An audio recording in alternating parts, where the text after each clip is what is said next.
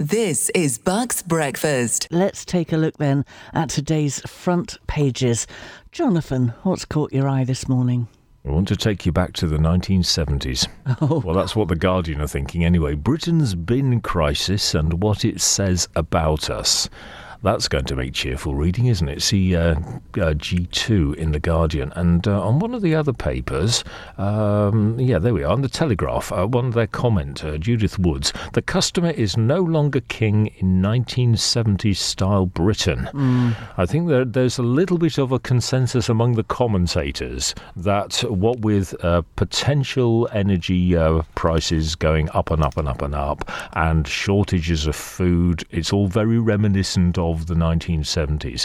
And yesterday one of the papers actually had "Crisis, what crisis" as their headline. Oh, really? I think the bin crisis is to do with the HGV drivers, isn't it? And them not being able to collect the food waste separately. And certainly around here in Chilterns and the Wickham district, we're being asked to continue to put our food waste in with our general rubbish, which of course will go into landfill, I think. Yes, I think you're right. And that's just because they haven't got the people to drive the trucks, so they can't run so many trucks, I would guess. Yeah. Connected to that, The Times. How I became an HGV driver.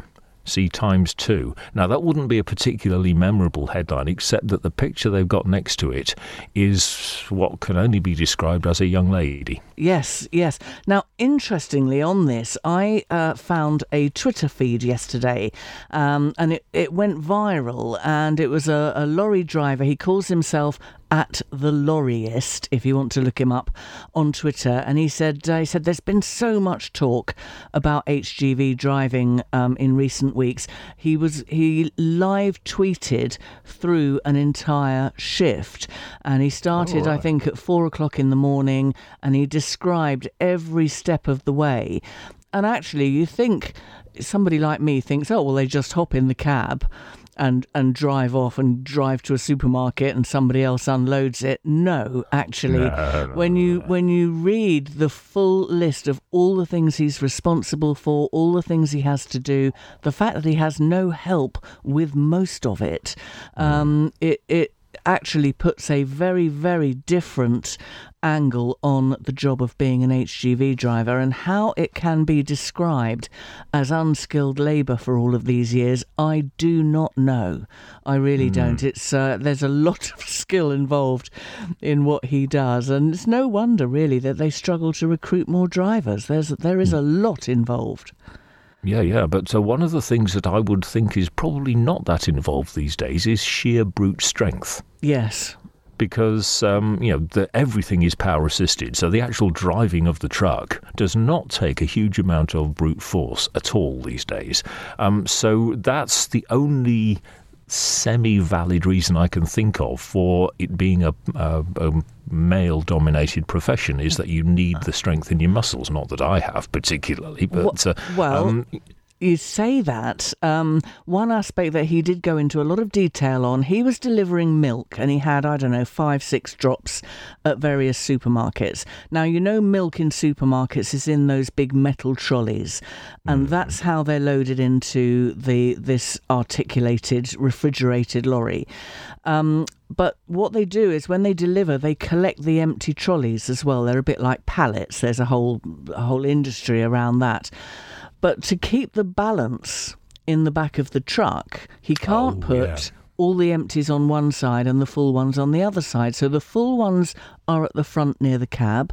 So every delivery, he has to take out all the empty trolleys, get the milk out, and then put all the empty trolleys back on. And he doesn't have any help with that. And it's because it's all just-in-time deliveries as well. As soon as that milk is unloaded, it goes straight onto the shop floor. But he has no help. It's staggering. Okay, yeah. So maybe the brute force thing is a little bit of a point, but it's the only reason I can think of. Let me give you a random memory. Many years ago, I was doing an event in a theatre in Bristol, and the truck arrived. We were all gathered and waiting for the truck. It was in the days when I used to push flight gases. I don't do that anymore. I'm way too old. But this very long articulated lorry came down this alleyway at the side of this theatre in Bristol with about maybe maybe 6 inches to spare on either side. Very calmly and steadily, with no messing about at all, in reverse.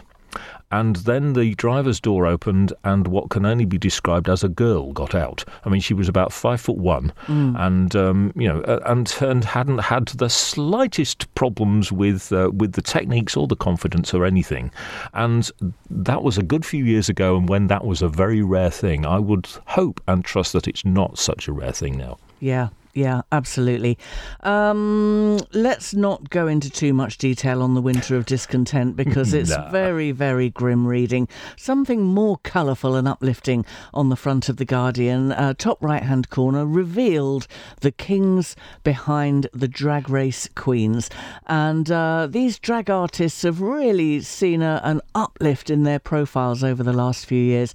Largely, I would think, due to RuPaul's Drag Race, a programme I have never watched, but you can't avoid it. It's everywhere, so of course I know all about it, but I've never actually sat and watched it.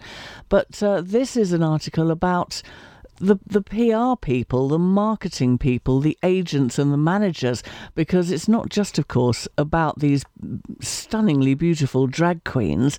It's the people that have helped them to get their profiles raised as much as they have over the last couple of years. That's in G2 this morning. Yeah, that's come a long way since the days of Danny LaRue and Hinge and Bracket. Yes, it has, yes. Although they're great as well. The Hinge and Bracket were wonderful, and I remember being in a radio studio with them sometime in the early 1980s, and it was bizarre because I was the other side of the glass, and I was looking at these two elderly men in polo neck jumpers, but I was hearing Hinge and Bracket. Yeah. It's a very, very strange experience. Anyway, to the Eye, and I wonder whether the Eye have slightly shot themselves in the foot here, or maybe there's more to it than I'm thinking, because the bottom right-hand corner, the curse of a noisy colleague, see page 35. And I had a funny sense of déjà vu when I saw that. Oh, hang on. And can I refer the editors of The Eye to yesterday's FT, which in the top right-hand corner had the curse of a noisy colleague. See one of the pages inside.